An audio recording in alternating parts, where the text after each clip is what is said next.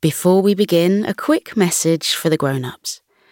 If you'd like to support our podcast, enjoy ad-free listening, unlock 4 bonus stories per month, and much, much more, you can join Coco Club. Subscribe in just 2 taps via the link in the show notes.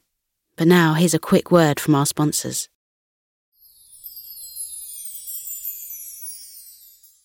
Hey, Abby here.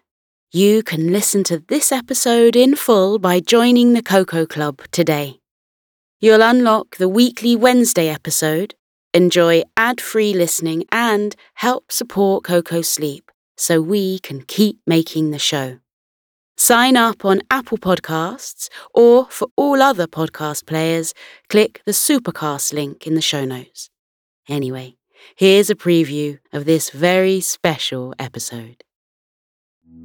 Fenella and Dinky became fast friends at school, mostly due to the fact that they had one big thing in common. They were both unusually tiny for their species.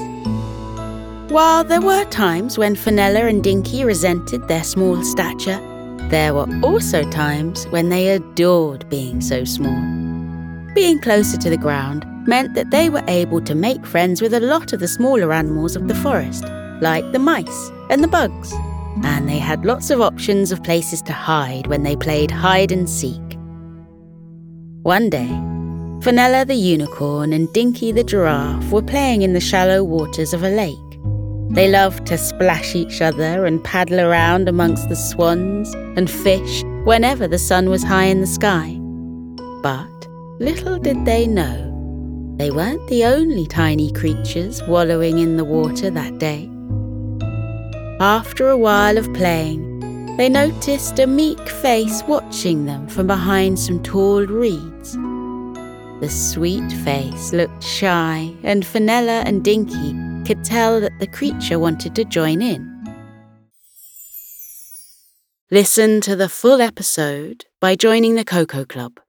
Unlock the entire back catalogue of Coco Club exclusives and enjoy all episodes completely ad-free.